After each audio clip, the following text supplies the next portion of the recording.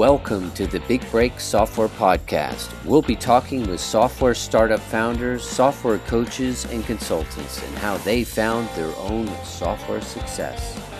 And now let's get started with the show.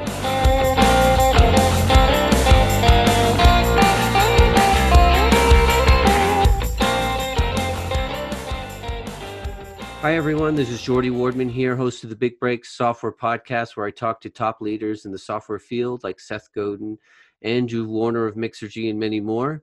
Today's episode is brought to you by OneStop.io, which I co-founded after being in SaaS for a decade. We have 45 developers waiting to take your idea to fruition.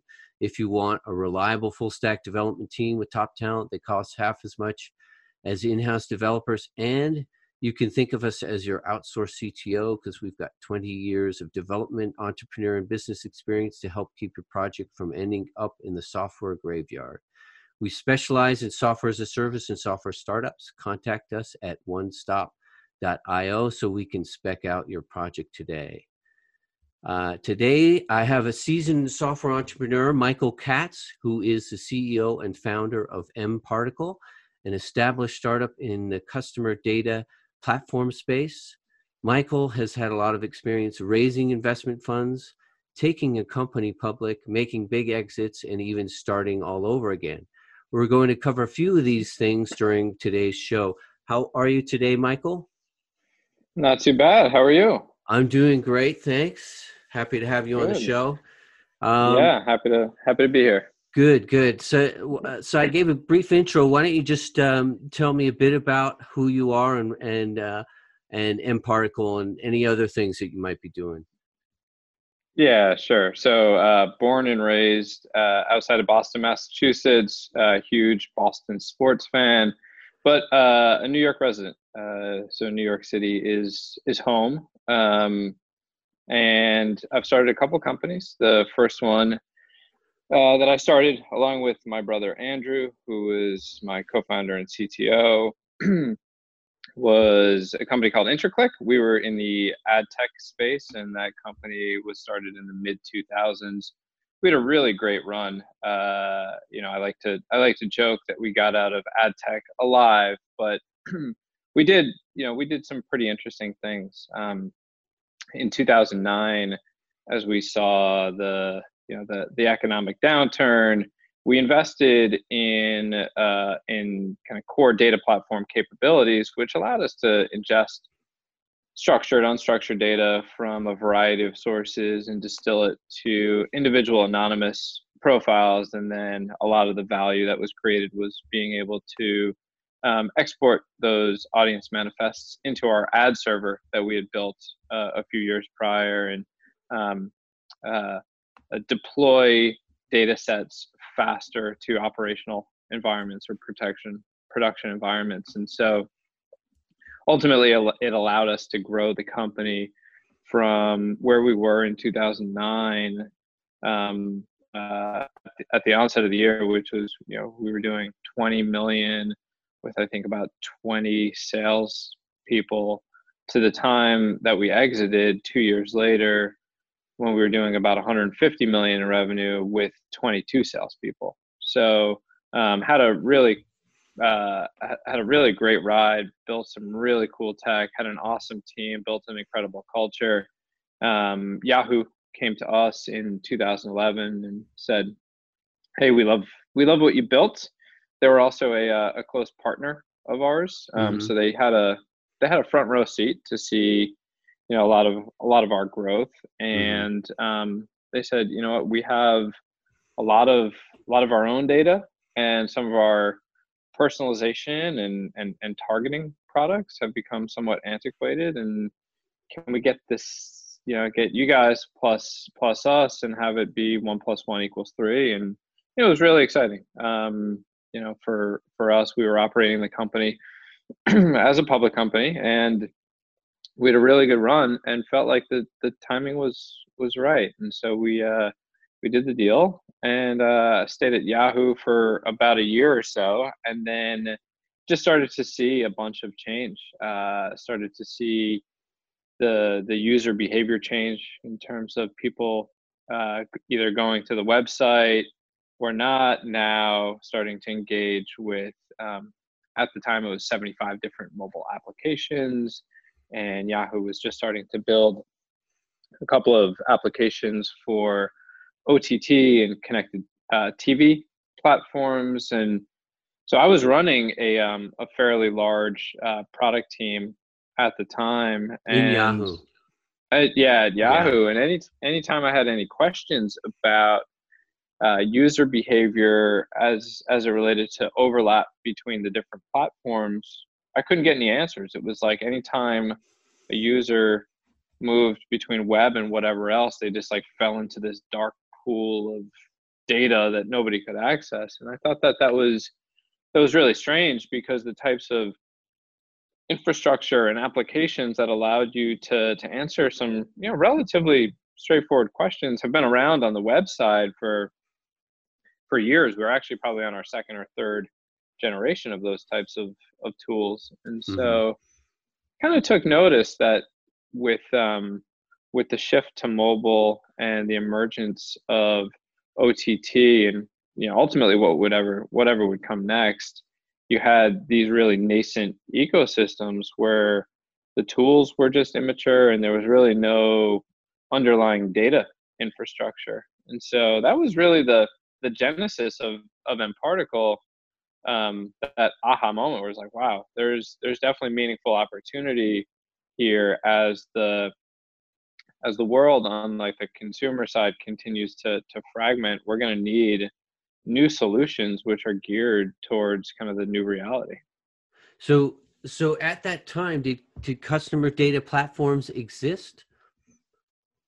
No, They they didn't. they didn't. Okay. No. So were you, and so you're sort of fielding into new territory here. Was yours the first one? Was mParticle the first one?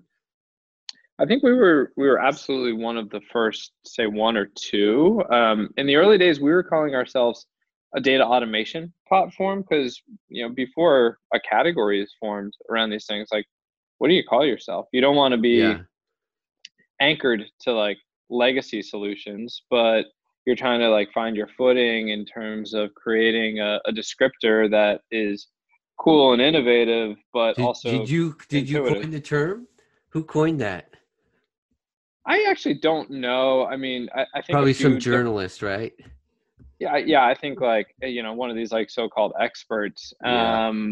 But it kind of quickly came to bear, and if it allows people to make sense of what we do by putting it in a kind of nice little box, then I'm happy to adopt the acronym.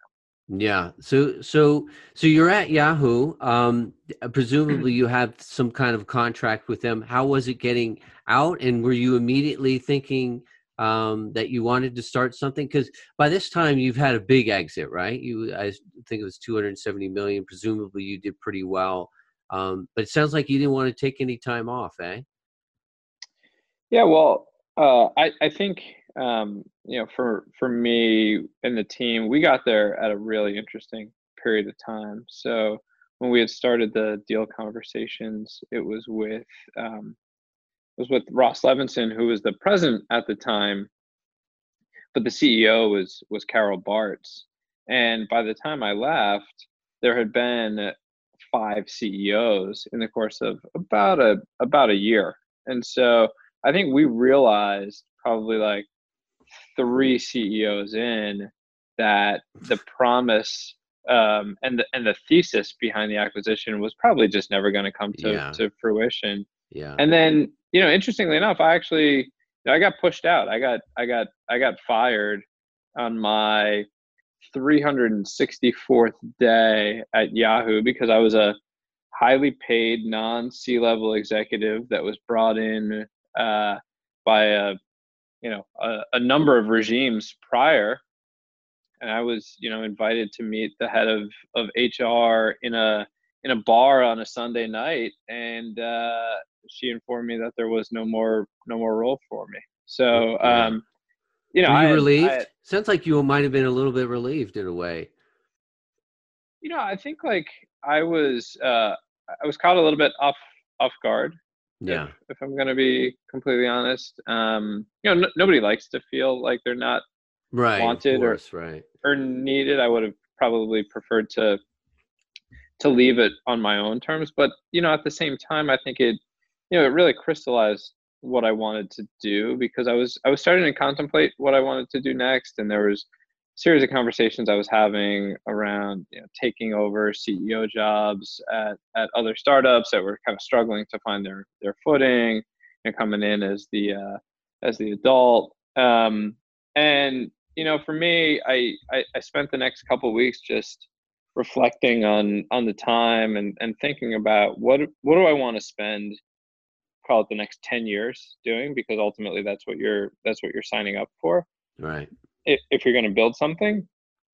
And here we are today. I think the path I chose was pretty apparent. But I think it took something like that for me to realize, we still had a lot to prove as a team, and I think we still had a bunch of great ideas. And quite frankly, I feel like we never got at InterClick. We never really got like the credit we deserved Hmm. for being as innovative or as strong of in kind of operational executive team as I think we deserve. So it was like, let's do it. Let's do it right and prove that this wasn't a fluke, Hmm. and start to show the world that we are a meaningful presence, or that we have a meaningful presence in the New York tech ecosystem. Okay, so it sounds like you left Yahoo and you already had sort of the inkling of an idea of bringing together the first sort of CDP, and at this time the space didn't even really exist. Hmm. How long was the time before you actually got together, and put together a new team and describe that process, like Yeah. what So you did? yeah, completely. So leading up to that, so I'll from the time I was let go to the kind of next week, my my team came together from across the country, and they threw me a going away dinner. It was kind of like screw you, Yahoo. Yeah, Like we're gonna take out our founder CEO, and we're gonna have a good night. And the ironic thing is I got food poisoning that night. yeah. So now I'm like, I'm in a world of pain, Okay, and thanks, I'm, guys. yeah, and unemployed, and my future's Oh uncertain. And God. Yeah. and so it was a rough like day or so. And then my wife had asked me to go grab something from the car, and I opened the car door, just kind of wallowing in a little bit of like self-pity. And I opened the door like right into my face, so I wasn't really paying attention, Yeah. and like instantly had like this like huge black eye. And so it was Yeah. like I was just like Yeah. beat up physically, and I'm like, you know You what, look like this is hell. felt like hell. Sounds um awful. yeah, it was, I mean, for me though, it was like at that moment I was like, you know what, this is the bottom. It's only actually going to get better from here. And so at that point I was like, you know what, I'm going to give myself another 24 hours. And so at this point it was like I was gone from Yahoo for about 10 days, and I was Yeah. like, you know what, I'm going to give it 24 hours just to kind of clear my head. And Yeah. then starting fresh on the following Monday, um, I'm all in. And so, the first few calls were to my, the guys on my executive team at InterClick, including my Your brother. brother. And, Yeah. he was, Is he he was, still at Yahoo? no, I no, mean, no, at that time. At that time, was he? yes, he Okay. was. Yeah. And so I said, hey, here's what I'm thinking. Here's why I think it's a good idea, and here's what I think we need to do in order to make it happen. You're the you're You're the the, tech the guy. you're the tech guy. You're the builder effectively. Tell me what I'm missing, or tell me if it's impossible. And he came back to me not too long after that, and was like, no, it's completely more than doable. Who else is doing it? And we did a bunch of research and it was like, there really was nobody else doing it. So we were like, oh, like this is real. Like, do you want to do it? Yes. Do you want to do it? Yes. All right, let's go. And so we got probably our 10 best engineers from Were they at Interclick. Yahoo at that time too? Yeah, everybody was still Okay, so they're everybody still was all still your whole there. team is still at Yahoo. Okay, so it's Yeah. essentially Yahoo cannibalized your all of InterClick. Well, yeah, I mean they subsumed the brand, and we all got merged into the organization, and they granted everybody really generous retention packages. And so I Mm-hmm. knew getting people to sign up, one, for a new mission was going to be tough, but then two, to effectively leave a bunch of money, Yeah, on the easy table. money, Yeah, on the yeah, table is also, I mean, it's a it's a hard tall sell. order. Yeah. Exactly, exactly. So we started with the core exec team and the core engineering team from our last company, and it was go. And so we raised a $4.5 million seed round to start, and we went heads down. We just built and What built did you and have built. when you went out? So, I mean, that's a lot of money to my listeners. That's probably a lot of money. You must have had something like what? Did you have an MVP or literally just track record and pitch book or what were you starting with? Yeah. So we had, at that point in time, um, we had a reputation, we had an idea, and we had a little bit of tech built. Um, Okay. and so the belief was really in the team, given our domain experience, Yeah. and and the size or the magnitude of the opportunity that we were pursuing. I will say this, um, it really helped that we were second time founders, Yeah. Yeah. even though we didn't. So at Interclick, we didn't pursue like the VC route. We took a very different path. We were bootstrapped really from the early days, being really financially disciplined. And we ended up going public, but it was through kind of unconventional means. We did a reverse merger, and then operated our way to be able to uplist to NASDAQ and then do a real IPO.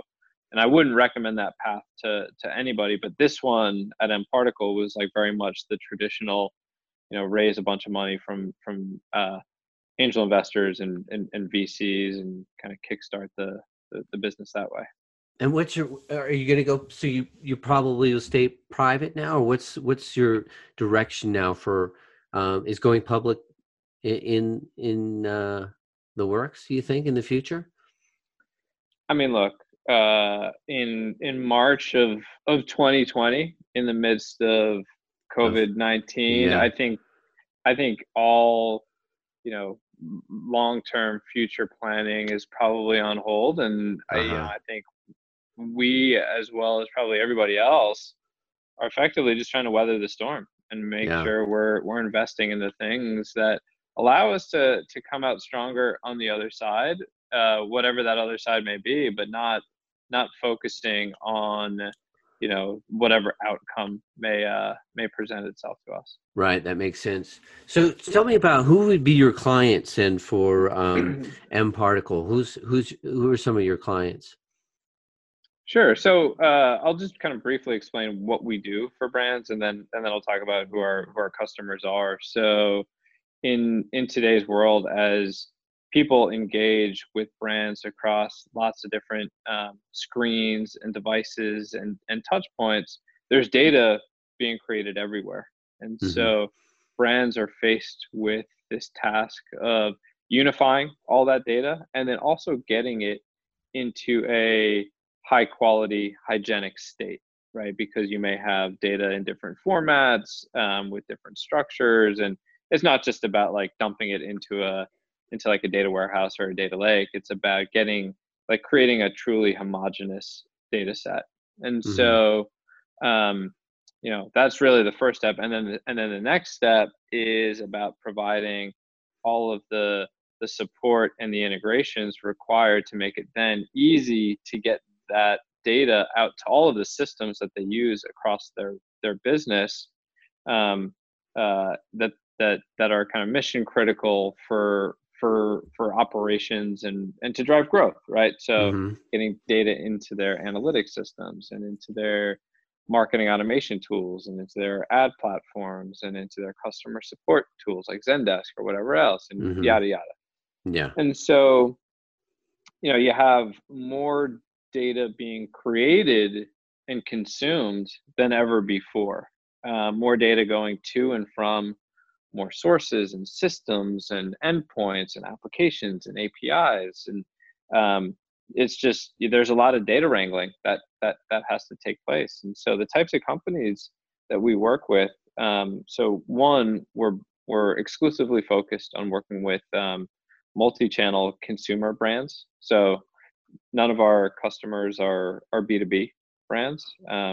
We're exclusively focused on helping brands that sell products or services to consumers across a few different channels. So like And large, but these are large brands. They have to have a certain amount of traffic, I imagine, to warrant the kind of expense for this type of platform, right? so it varies, right? So we have historically a large enterprise focus. So some of our existing customers are brands like Starbucks and NBC Universal and Walmart and PayPal and a number of the largest financial institutions in the world, Mm-hmm. actually. But then we also work with a number of startups, some that you probably haven't heard of, and some that are probably more recognizable, like Postmates and Glovo and Delivery Hero and Okay. Klarna and a bunch of other folks. So it's it's a horizontal solution, because these challenges that we help companies solve are fairly universal, right? It's around data silos, data fragmentation, and creating a better, more hygienic kind of core data asset. And I don't care if you're based in North America or EMEA or APAC, if you're 100-person company or a 10,000-person company, everybody wrestles with this to Yeah. some extent. Does that make it is it make it so that there's quite a few other new players coming in trying to get into the space? Have you been finding that? So yes and no. So I'd say over the past year, maybe 15 months, the customer data platform space has become crowded. I think that there's now over 100 companies that identify themselves as quote unquote customer data platforms. But what that means varies greatly across a number of those companies. For me and the way that I view the world, and really the space that mParticle plays in, which is to provide modern data infrastructure, there's really only maybe a couple other companies that matter Uh-huh. to us, that we see in some of these kind of competitive environments. And so at a surface level, yeah, there's a lot of companies that are now calling themselves CDPs, but most don't matter. Right. Okay, that makes sense. I mean, imagine it's just further validation for you. You've got a good head start. It's probably a really nice place for you to be, sort of the top of the pack for that. Yeah, I think for us, once the large marketing clouds, so Adobe, Salesforce, Oracle, all changed their posture last summer Mm-hmm. around the importance uh, of of customer data platforms. I mean, that was a really important inflection point, I think, for us and for the category as a whole, because a year prior, summer of 2018, I think executives from each of those companies went on record saying this is a passing fad, and this is a feature, not an actual platform or not an actual solution. And you fast forward a year to last summer 2019, and they did a complete 180 where they said this is actually the future of everything from customer experience to CRM um, to marketing and data analytics. So I think that was, one of the probably the most important moments in time where those companies that have such market share and such mind share came out and said, you know what, this is real. Yeah. Do you see any opportunities for other entrepreneurs in the space that, you're obviously very familiar with the space. What other opportunities are you seeing, or trends that you're seeing that if you weren't so involved with mParticle, you may like, hey, that might be kind of interesting. You're obviously a seasoned and multiple startup guy. What would you be looking at right now in the space that you know so well? Yeah, it's a good question. I think that there's actually a lot of opportunity. When you think about a company or brand and what their most important assets are, I think everybody would agree it's people and it's data, right? Like those are Yeah. the two things that really make great companies what they are. And so, when I think about the data lens, data just for the purpose of data to me isn't enough, right? You have to undergo cultural transformation. You have to embrace new ways of doing things that were previously thought to be either really difficult or impossible. And so it's really the alignment of people, process, and product. And so I think there's a number of opportunities along like the service provider ecosystem. So if you're building professional services and you want to create expertise around the category, whether it's on deployment slash integration or ongoing execution of data, Hmm. I think there's a lot of brands that need a lot of help from that aspect.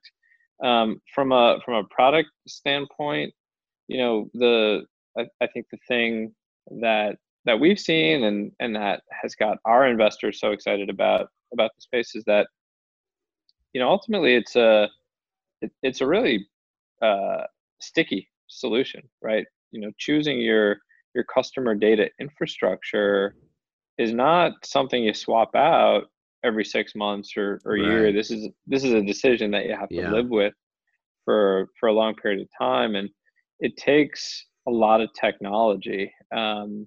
It takes a lot of development in order to meet the needs of both small and large customers, because you have to think about creating the connectors. You have to think about all of the controls and features to inject transparency and value into the data chain. You have to support um, well, we at this point support probably 300 plus integrations, because it's about the activation of the data.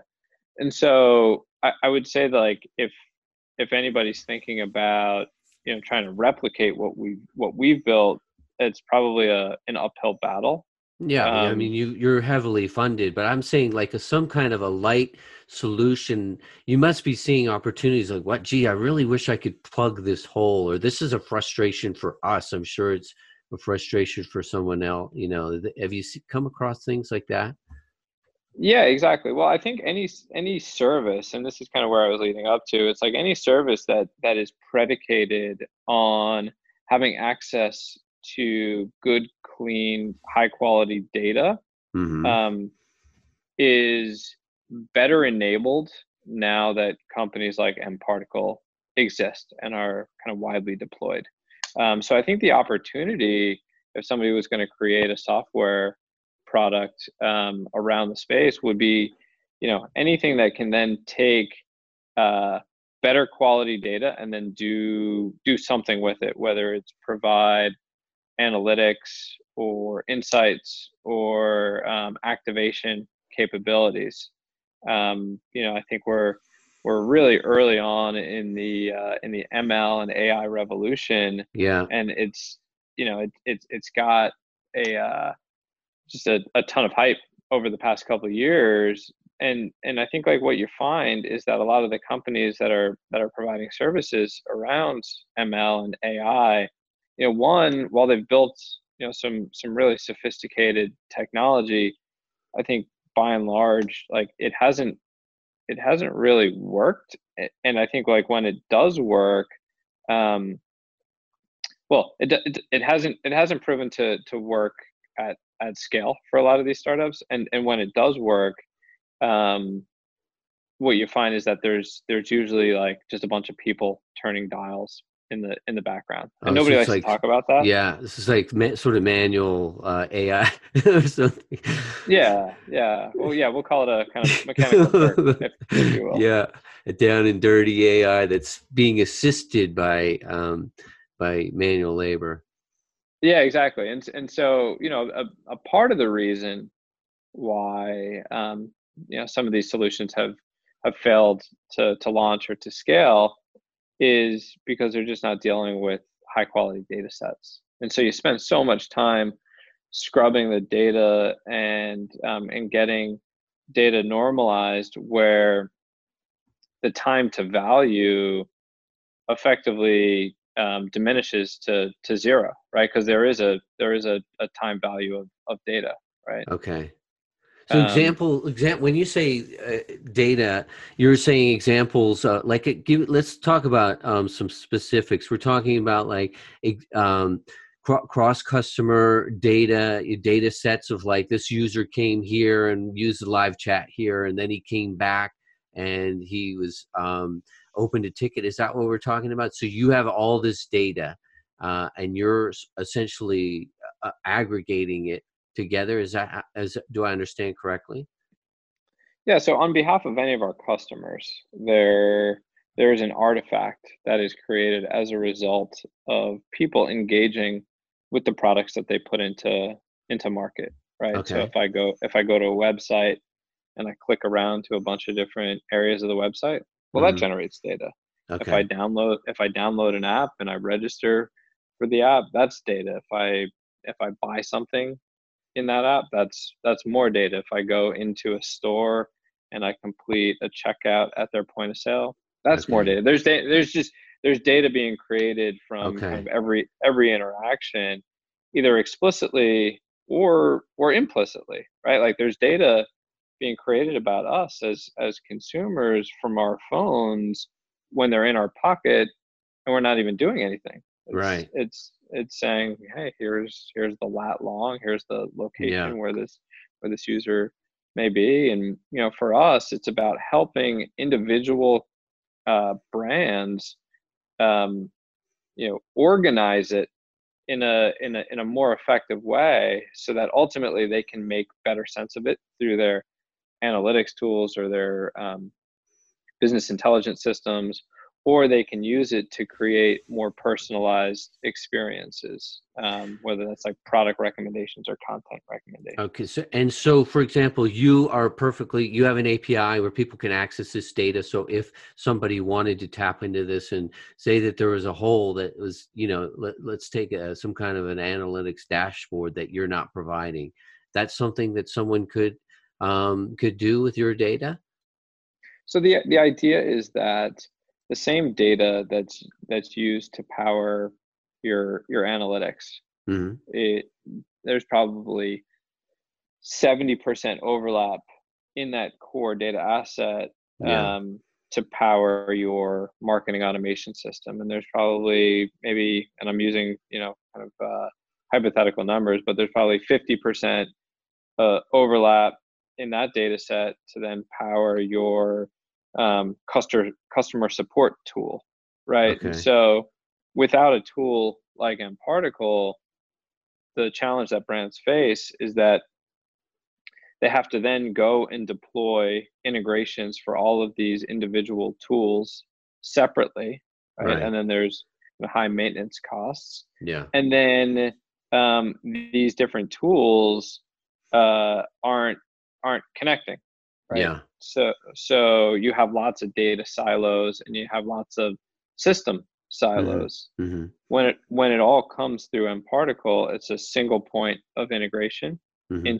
into our platform API, Okay. and then we have connectors into really all of the marketing, analytics, and sales tech companies out there, so that you can write once and deploy anywhere. And it's I'd say we're effectively API middleware Okay. to the same extent that like Stripe is API middleware for payments. Okay. Plaid is API middleware um, for financial institutions. Okta Okay. is API middleware for um, security. Um, Twilio is Right. API Or like middleware for. Salesforce or something like that. So you could really have, sounds like you could have a marketplace based on your on that platform. Is that right? Yeah, Like I mean, like like so, let's say for Zero, for example, or Salesforce, they have like they have a marketplace where little yep. entrepreneurs can come in and build their own SaaS and do very well off of it. Sounds like someone could do that. Is anyone doing that? Well, it sounds like they are from the APIs that you're providing. Yeah, so we don't think about it in terms of a marketplace, because I think that that's potentially like a loaded term. Okay. We don't charge partners to be on our marketplace. Mm-hmm. So I think it's more of a platform play than it is necessarily like a marketplace play. Mm-hmm. Okay. Um, but there's only we have to prioritize the needs of our customers, the Mm-hmm. brands, Yeah. first and foremost. And I think in doing so, we also align our incentives and motivations with our partner ecosystem, because if we're all there to create value on behalf of the end customer, then we don't get into any of these kind of funky um, uh, misincentives or misalignment of incentives Okay. by creating kind of two different types of customers. Right. Okay. That makes sense. But it sounds like there is opportunity there in this data and this, like it's and big data. We're talking about a lot of data, perfect for like the machine learning and um, Yeah, for sure. I mean, we're creating um, we're creating a means for brands to be able to uh, syndicate their data to any service that they want, without the friction that they would otherwise incur. And then on the flip side, we're creating a service for these service providers to be able to get direct connections into brands and access their customer data, um, without having to go through lengthy integration processes. mhm. Okay. Oh, that's great. I also want to touch upon your role as a mentor at Techstars. Can you tell me about some of the projects that you're working or that you're seeing as a mentor there, and then maybe some opportunities or some spaces that you think are showing promise in your role with Techstars? Yeah, I mean, for me, it's really about giving back, Yeah. right? I When I was a younger entrepreneur, I didn't have a mentor. I just was kind of I jumped into the deep end and tried to figure it all out. And Yeah. so it was always something that I wish that I had. I feel like maybe I could have made a few less mistakes. And Yeah. so, for me, I think it's about being able to give back or pay forward some of the success that I've seen. And I'm pretty accessible, I think, Hmm. for really any entrepreneur, whether it's part of Techstars or not. So I've one gone. of my listeners could reach out to you and say, "Hey, listen, I'd love to. I feel like our skill sets sort of are complementary. I'm heading in the direction you would be maybe open to that, or." I would love that, honestly. Yeah, Okay. you feel free to drop me an email, mkatz at mparticle.com. Okay, great. Happy to, excited to hear from anybody out there. And, my schedule is pretty busy, but, we can definitely get something on the books, or if anybody just wants to go back and forth via email, always available, always working. That's very kind. How about yourself? Do you have a mentor now? I would say I do and I don't. So there's, I think, people that I try to model my style after. I think that I've learned a great deal from even just some of the people that I have on my executive team. Hmm. I've also learned a ton from reading some really fascinating books. I'm working with an executive coach named Jerry Kalana, who wrote a book called Reboot that I would highly recommend to. Reboot. Okay. Yep, literally, I'd recommend it to every entrepreneur and founder out there. So I think I'd say Jerry has probably helped me more so than just about anybody. And we've probably only been working together for a good 6 months. But I try to find inspiration in lots of different areas, especially areas that have nothing to do with customer data, or sometimes even software. And what do you look for, like in a mentor? What are you looking for in a role, or is it something that you could just emulate, or do you actually like formalize it and say, "Hey, listen, I'd love to set something up, even if it's just an hour every other month or something"? Or what do you try and get out from your mentors? So it really ranges. Sometimes it's going to be tactical advice. Hey, how should I think about this scenario? How do I create a a product roadmap that maps all of the investment decisions to the likely outcomes that we may see? And how have you done this at your company in the past? And I have a bunch of advisors that help me with Yeah. That different probably things like come that. with the like the VCs. You probably have some great advisors that come from that VC world as well, I imagine.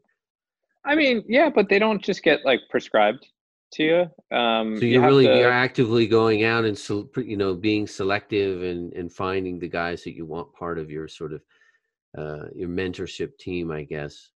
Yeah, like you don't have like it's not one of those scenarios where like they line up a bunch of people and you're walking down the line saying, "Yeah, I want to work with you, you, and you." It's not. It's not like that. You have to, like, if you don't speak up, like nobody's gonna do it for you. Yeah. So Okay. so so there's that, and then there's just I think as a CEO, especially as you get bigger, you realize that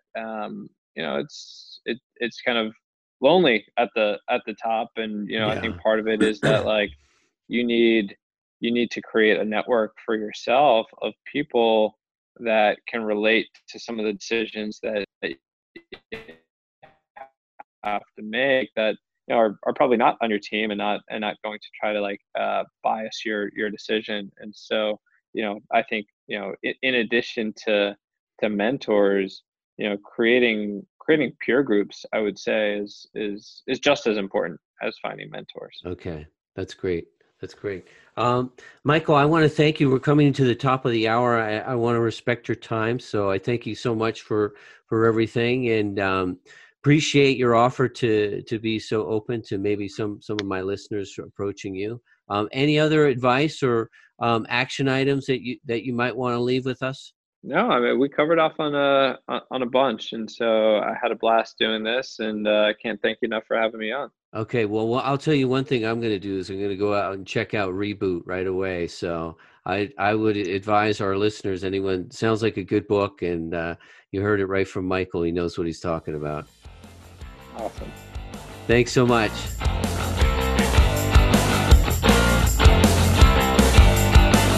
Thanks for listening to the Big Break Software Podcast with your host, Geordie Wardman.